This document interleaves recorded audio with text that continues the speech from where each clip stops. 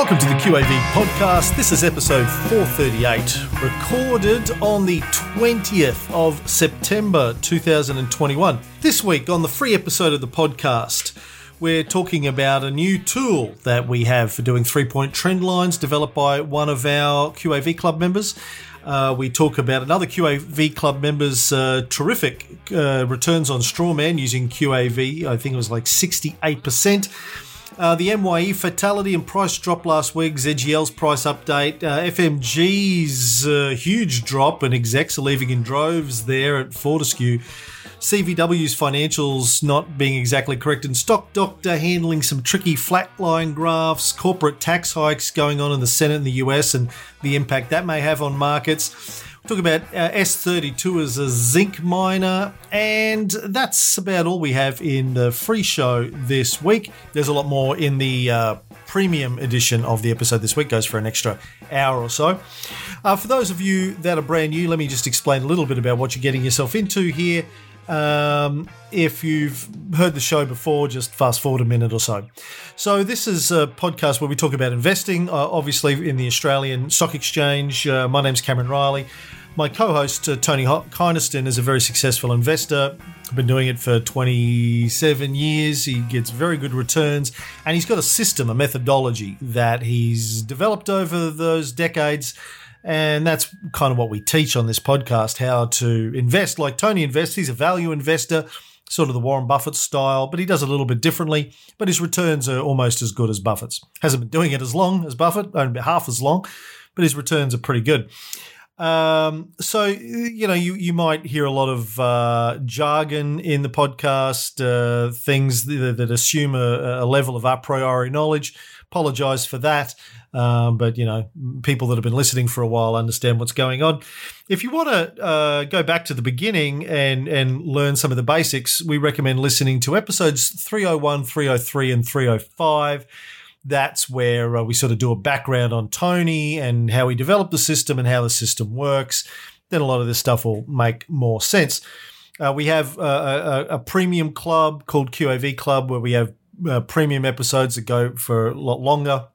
We answer questions and we have meetups, and there's a private Facebook group and stuff like that for those people that are serious investors, I guess. I guess for now you can listen to the free episode. If you want to know any more, you can check out our website. With that, let's get into it.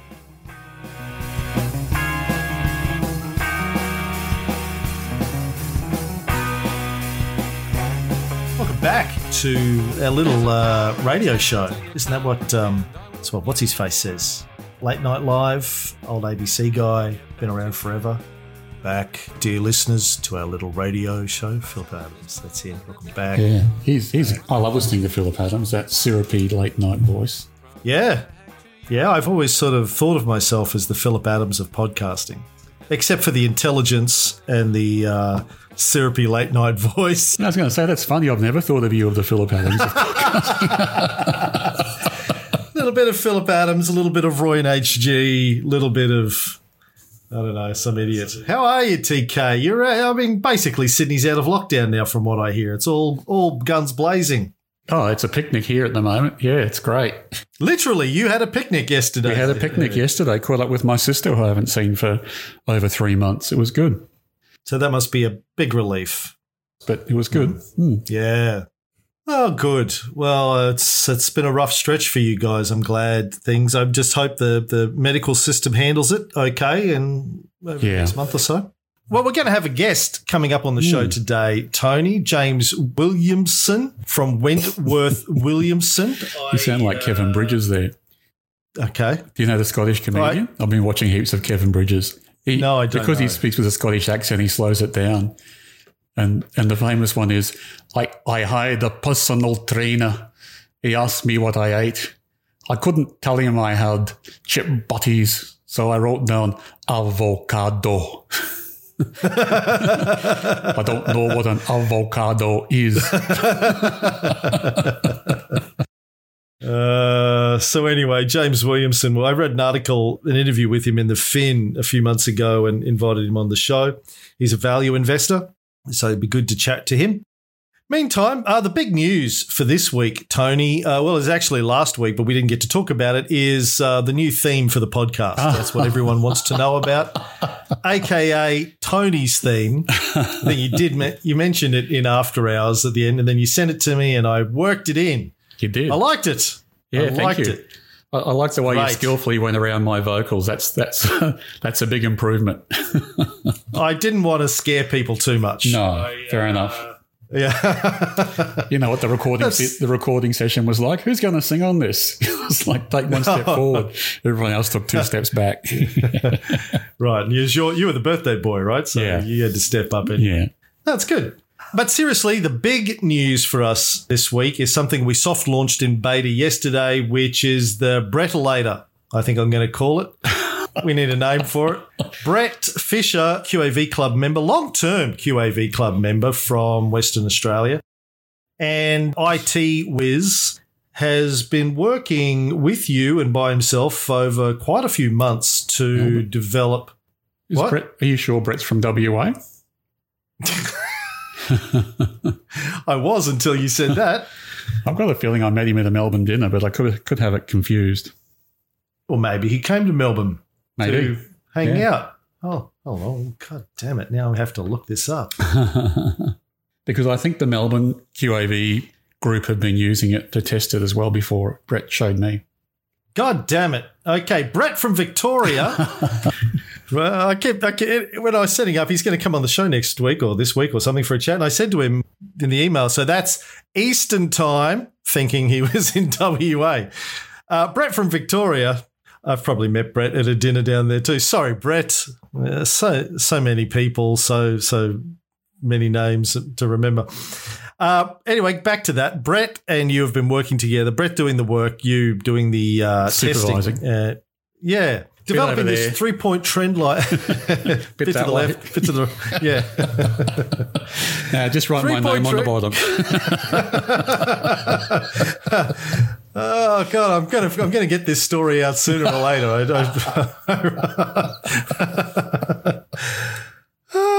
Brett developed a 3-point trend line automator calculator.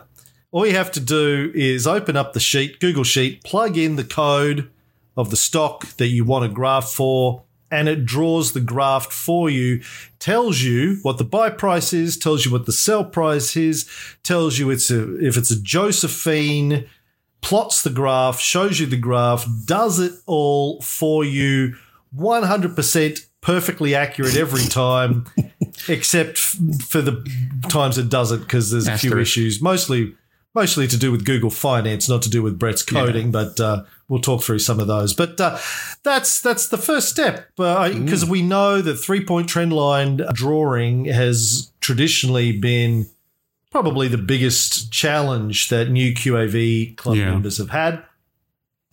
And so good on Brett for stepping up and doing something about it. It's great. It's a really good product, and he's been working tirelessly on it. We've just been iterating a bit on the rules, and I like, when I've been doing my downloads, I've been comparing them to Brett's graph and then going back and saying, hey, what about this? What about that? And it's been really helpful because it's also helped, just like working with Dylan, it's also helped like nail down some of the 3-point trend line rules. So that's been good. But yeah, as you say, we'll get Brett on to talk about it. Please treat this as a beta version, and before you buy something, check out your own, graphs in Stock Doctor or Yahoo Finance or whatever you use, because first of all, it's a Google sheet. So when you get a copy, you save it to your own area because it's a read-only version and the one that we're releasing. But if you save as to your own file, it'll become usable. So that's the first step. Second step is it doesn't handle small stocks very well. When I say small stocks, I mean stocks that have a decimal point in their shares, like if it's 10.5 cents or 40.25 cents or whatever. The Google feed for the stock price doesn't handle the decimal place, so it rounds, so that could be a problem. And what else? Brett's just coded it to receive month-end prices, so if there's a sentiment's broken during the month, it may not pick it up, probably won't pick it up, but that's another issue. And, it uses yesterday's closing price. So, like if you jump on today and want to see if something's, reversed or gone ahead, you just need to be aware that it's not going to pick up today's price. So they're kind of the ones that come to top of mind. But yeah, please treat it as a beta, feedback, comments on any issues you have or improvements that could be made. And we'll take it from there. But well done, Brett. It's fantastic. I was blown away, and it's been really helpful for me during company reporting season. It's a real good product. Yeah.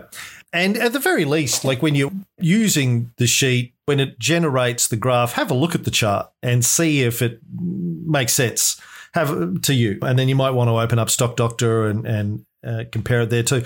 One of the other things that we picked up when we were doing the checklist this morning is that it does pick up Josephine's, as was a recent thing that Brett added, but he's only looking at the end of last month's price and the end of yesterday's price. And if the latter is lower than the former, it will flag it as a Josephine. However, in some cases we were looking at this morning, the share price yesterday may be the same as the end of last month's share price. So it doesn't pick it up. It just sees it as a flat line. But I think we were looking at RVR this morning, and it was quite obviously a falling knife. The price had been falling consistently since January. So in some cases like that, it's not going to be 100% accurate picking up Josephine's and falling knives if the downward trend it goes back further than the end of last month. So keep an eye on that. But and so, we've been talking, ever since we started this thing about one day being able to turn a lot of this stuff into code.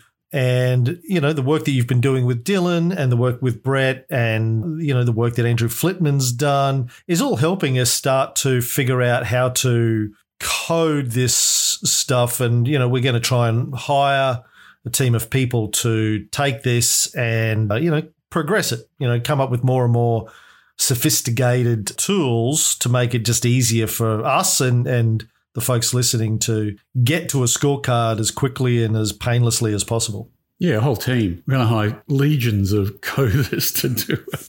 Okay, we're looking for one guy or girl, who's prepared to work for nothing, work for likes or clapping or something. I didn't want to be that transparent. I wanted it to make it sound like, we were taking this seriously. But now that you've gone and done that, I guess we are taking it seriously. And the other thing I want to point out is we're going to discontinue the shared manual data sheet now that we're putting out the scorecard and you're scoring behind the scorecard each week. We're going to discontinue the shared manual data sheet. If for no other reason, then pretty much nobody was adding to it apart from you, me, and I think Gary, maybe one of two other people. But yeah, so don't go looking for that anymore. I'll take it down off the club member resources page because you've now got spreadsheets again to look at each week. So if you want to see the qualified audits, which is the thing that I mostly use it for, you can go and check Tony's spreadsheet to see if he's been able to find one or not when you're doing your own manual data. Moving on, Gary, speaking of Gary, Maestro Now, he posted his portfolio performance the other day, his paper portfolio, I think, as it's tracking in Strawman. Thank you. And he's killing it, 68.6% over 12 months. That's pretty good, Gary. That's very good. Very good. Well done, Gary. Well done for setting it up on Strawman and well done for having such an impressive result. It's good. And he was still holding FMG when he posted that as well and still had that result. Have you seen what happened to FMG today? Not today, no. What happened? Last time I had a look, it was down to like $14.50. Wow. I did read that a lot of their execs leaving. Oh, really? Hadn't seen that. Yeah, they've had a bunch of execs leaving, something to do with bonuses getting cut or something like that. And they just posted a $14 billion profit, so don't know why that would be. Yeah, so the price has dropped from like $18 down to just below 15. It got lower, but yeah. Yeah, $14.63 I'm seeing in Stock Doctor at the moment. Yeah. 68 I've got. Yeah, wow. So you got to add the dividend back, to take it up to $16.50 or $16.60 or so, but still. Right. I hope everyone got out clean. Yeah. Well, you did give everyone a warning a few weeks ago when we got out. So that was a good call. Yeah. What else? MYE had mining fatality last week and the share price took a big hit. Yeah, I mean, it's always difficult to talk about something like that because of all the personal impacts it has on the people involved. The share price took a hit, but it seems to have flat stopped going down. In fact, I think it was up today too in a sliding market. So I imagine there's some buying coming back. I don't know much about Mastermyne other than what I read, and it's a mining operator, a contract mining operator and a contract mining services provider. So basically, providing contract to consult at mines and provide labour to mines. But it has moved into running mines completely for in this case, I think it's an overseas holder. They had a fatality, so there'll obviously be repercussions from that. Pretty hard to know what the impacts will be. There's a couple of things sprung to mind when I had a look. The first one is that they're buying another company, I think it's called Rybar, RYBAR, which is another mining contracting company, and they're going to I think they're either issuing shares or raising money through a share issue.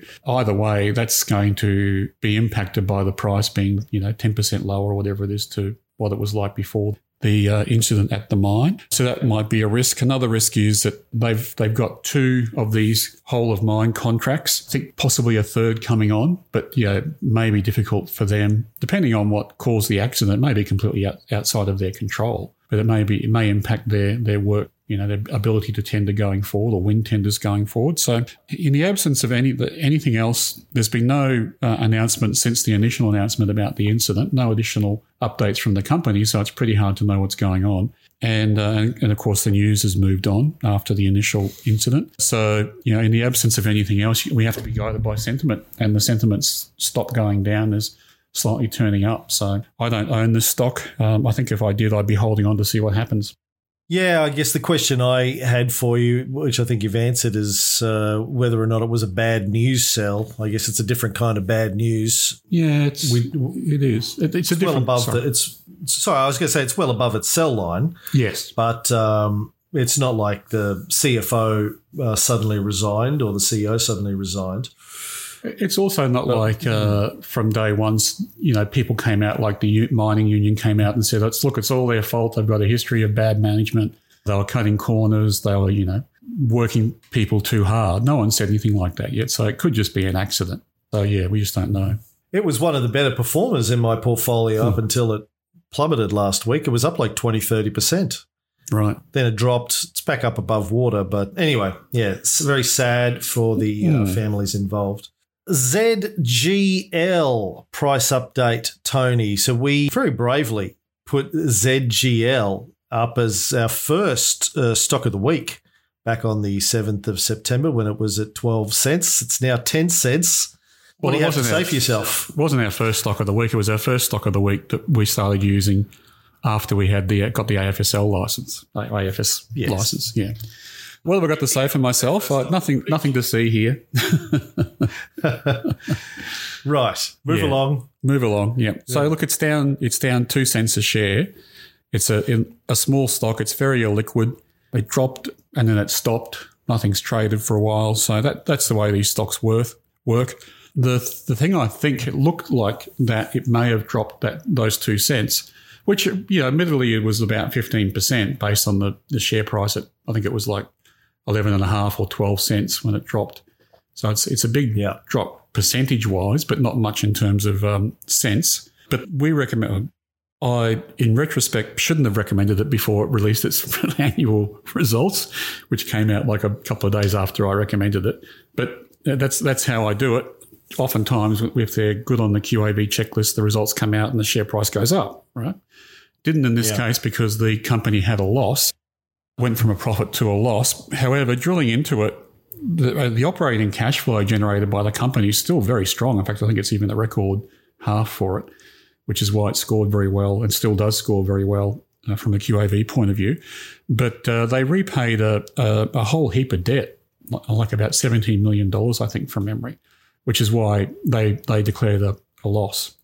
So they basically used their record operating cash flow to pay down a whole heap of debt. So, I'll give it a leave pass on that one. Even though it's a loss, I can understand why. Mm-hmm. Yeah. Okay. So we'll hold. We'll see what happens with its share price. Okay. CVW. We were talking about CVW. I think it was your pulled pork recently. And then Murray on Facebook pointed out, who I can confidently say is in WA. Yes. Murray pointed out that the figures in Stock Doctor were incorrect. You've looked into it a little bit? Yeah, looked into it a little bit and also spoke to Stock Doctor. And Murray's right to the point that I think it affects the P&L part of Stock Doctor. So what Stock Doctor have told me is that because it's an insurance company, which is a bit different to most other companies, that some of the wires got cross-loading the P&L items into from their data provider into Stock Doctor. They'll fix that, but they have advised it may take 1 to 2 weeks. But, looking at it to reconcile it myself, the cash flow report still reconciles properly, so those figures are good. So I don't think our QAV score will change very much once the figures are actually righted by the data provider to Stock Doctor. But, right. It does look a bit funny at the moment. PE looks wrong. So the score may bounce around a little bit, but the price to operating cash flow won't change, which is the big driver for the QAV score, especially in a stock like this. Mm-hmm. Okay, well, good pickup on that one anyway, Murray. Yeah, thank you, Murray. Now, Duncan sent us an email with a bunch of graphs to check. This is before the Breadolator came out, and and you want a byline? Talk to me, the Breadolator. That's Mad Max, sorry. Not the Terminator. About 3 miles from here, I saw a rig that'll pull that thing. Tanker, you want to get out of here? You talk to me.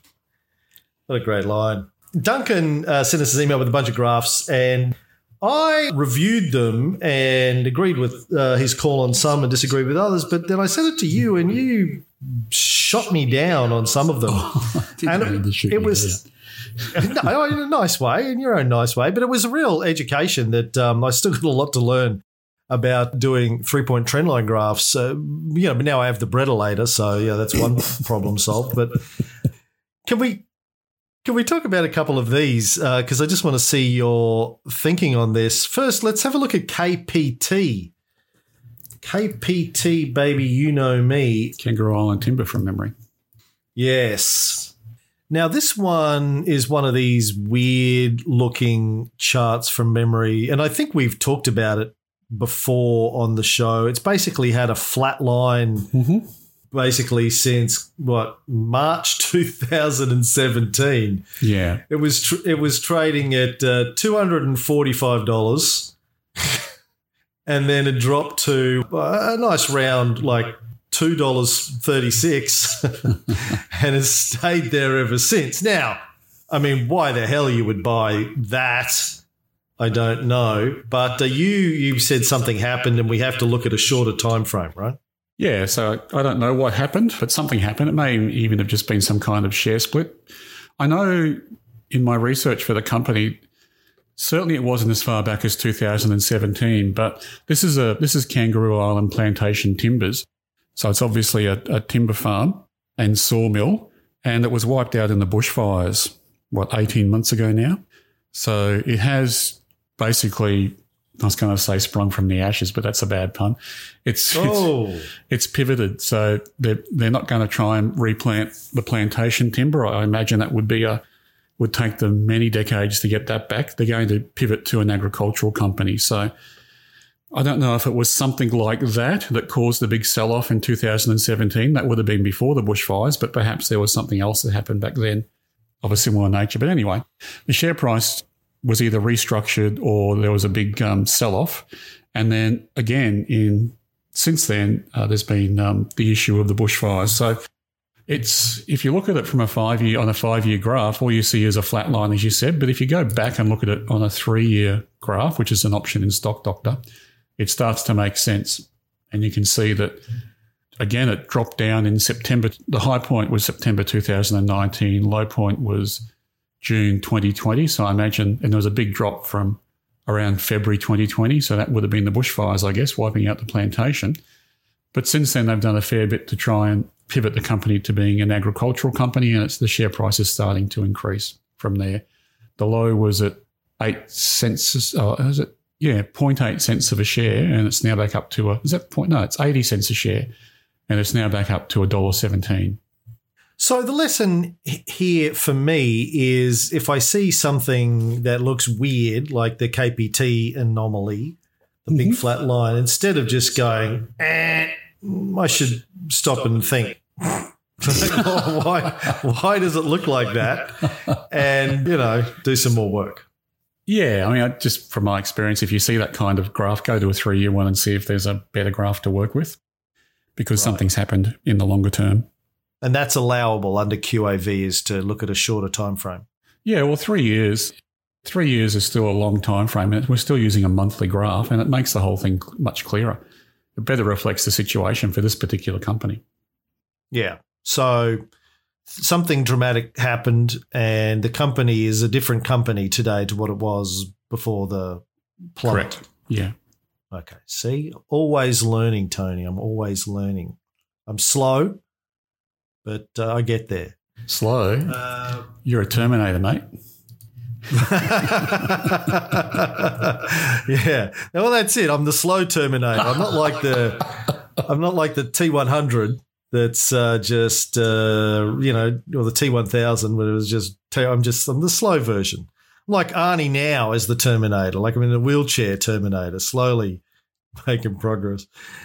There was a couple of others here that was interesting. RVR we've already talked about in a way, but WMC, this is another one where you wanted to unflatten the prices. And I know we talked about this on the show just last week. Steve asked about it. We thought it was Western Mining Corporation, and it wasn't. Yeah. So again, a case where you need to use the 3-year to unflatten the graph or to make it more useful. Yeah. Yeah. So it's been on a long, steep decline for quite a while. Yeah. And so actually in this case, still use the high point from 5 years ago. In fact, I think I did with Kangaroo Island too. But if you just look at the 5-year graph, you can't see anything to put to anchor as H2. So I dropped back to a 3-year, and you can see that again. Around the low point was May 2019, and that was at 70 cents, and it's now back up to $1.02. So there has been some growth since then, and you can see it if you go to the 3-year line. What are you using as H2 here? Yeah, so this is a case of, the buy line following the sell line. So it would have been a sell. So the L1 is May 2019. The first time L2 would have been March 2020, which would have made it a sell around February, or maybe even January or February 21. But I can get a buy line after that using the July 2021 peak as the H2 peak. And where does the Brettolator put this? Oh, I don't know. Just bringing it up. So Brett's got a buy line much earlier than me, but it's in a buy situation according to him, I think. What's he got? Yeah, he's got a sell price of 95 cents, and it's currently $1.02.5. Okay. So again, the lesson is to just think, drill down. It's just experience, really. The lesson is just you'll know this after a while, that you'll see these stock graphs that fall off a cliff 4 years ago. So use the 3-year graph to see how it's going. Yeah, right. Okay. Well, that's all right. That's good. Yeah. Let's move right along. You want to talk about corporate tax? We've got about probably 5 minutes before James is due to join us. Okay, so just run through a few things then. Corporate, so we were talking before about the Buffett ratio and how I was saying that it should be viewed these days through the lens of low interest rates and corporate tax rates, because corporate taxes were lowered under the Trump administration. There's now a bill before Congress in the US, which is the $3 trillion odd infrastructure bill, but it also contains a corporate tax rate hike, which isn't receiving as much press over here as the $3 trillion infrastructure spend is. So I guess the upshot is, I think Goldman Sachs came out and said that if the bill got passed, they think it would decrease corporate earnings by 5% next year. So that's going to be a hit to the market. Obviously, if earnings go down and the PE ratio doesn't go down, then or doesn't change, then the share price will drop. So I just wanted to mention that might be another factor to take into consideration when we're thinking about the future, that corporate earnings are probably going to drop in the US regardless of how well they do. The other thing that came out in the last week or so was US inflation numbers, which were north of 5%, and expectations of inflation, which is another survey that they do of consumers, is expecting that to get worse in the next 12 months. So there's a big debate going on around whether or not inflation is temporary or whether it's entrenched. Certainly the consumer thinks it's entrenched, and sometimes these things are just perceptional. So if the consumer thinks inflation is coming, they may well try and save more and spend less. They may bring spending forward to try and buy things now before they go up in price, which means that they're short of cash in the future. So there's a few sort of things going on here which aren't pointing towards a bright future, I don't think anyway, necessarily going forward for the share market. Don't want to be a harbinger of doom, but these things are going on in the background that we should be aware of. A couple of other things that happened during the week. We spoke about coal and uranium last week and how their 3-point trend lines are going up, which they are. One of the commodity stocks I didn't talk about last week, which had been on the buy list up until a little while ago, I think perhaps even up until its last results, which caused the share price to improve, is South32. S32 is the code, which does have coal mines in its portfolio, but it also mines, they call it alumina, but I guess it's bauxite, and lead and zinc. And all four of those are going up at the moment. It's off the buy list now. It's got a QAV score of 0.07 the last time I had a look, but people might want to, and I own it too, so don't necessarily take that as a recommendation. But if there is a bit of a period in the market where it does downturn a little bit, this one might come back on the buy list. Well, that's the end of the free episode this week. In the premium episode, if you're interested, we did a 40-minute interview with James Williamson. He's a value investor, founder, executive director, and chief investment officer at Wentworth Williamson Management. We also talked about ATL and their Camplify ownership, part ownership. MYR is profitable again, but the numbers aren't in stock doctor yet. MWY was removed from our scorecard because of the lumber commodity graph. SRG breaching its sell line, MIN being an iron ore sell. YBLX fell nearly 7% recently. YCDM went down. EHL and ABA aren't on the scorecard. How to deal with SMSFs and trust deeds. Why Tony bought NAB. YWAF is dropping the sell line for Zim, copper price heading in the right direction, and we do a thing called After Hours. Anyway, so that was the full episode. Hope you enjoyed what you got to listen to. As I said at the beginning, if you want to check out the full premium service, go to the website and maybe have a look at the 2-week free trial that we've got there. You can find that on the website and go back and have a listen to those episodes 301, 303 and 305. And we'll be back next week. Good luck with your investing. Stay safe.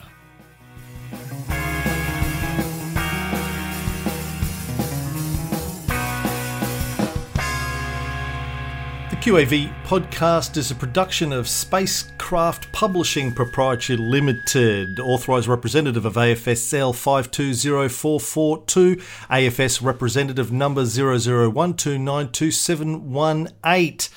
Please don't make any investment decisions based solely on listening to this podcast. This is presented as general advice only, not personal financial advice. We don't know your personal financial circumstances. Please see a financial planner before making any investing decisions.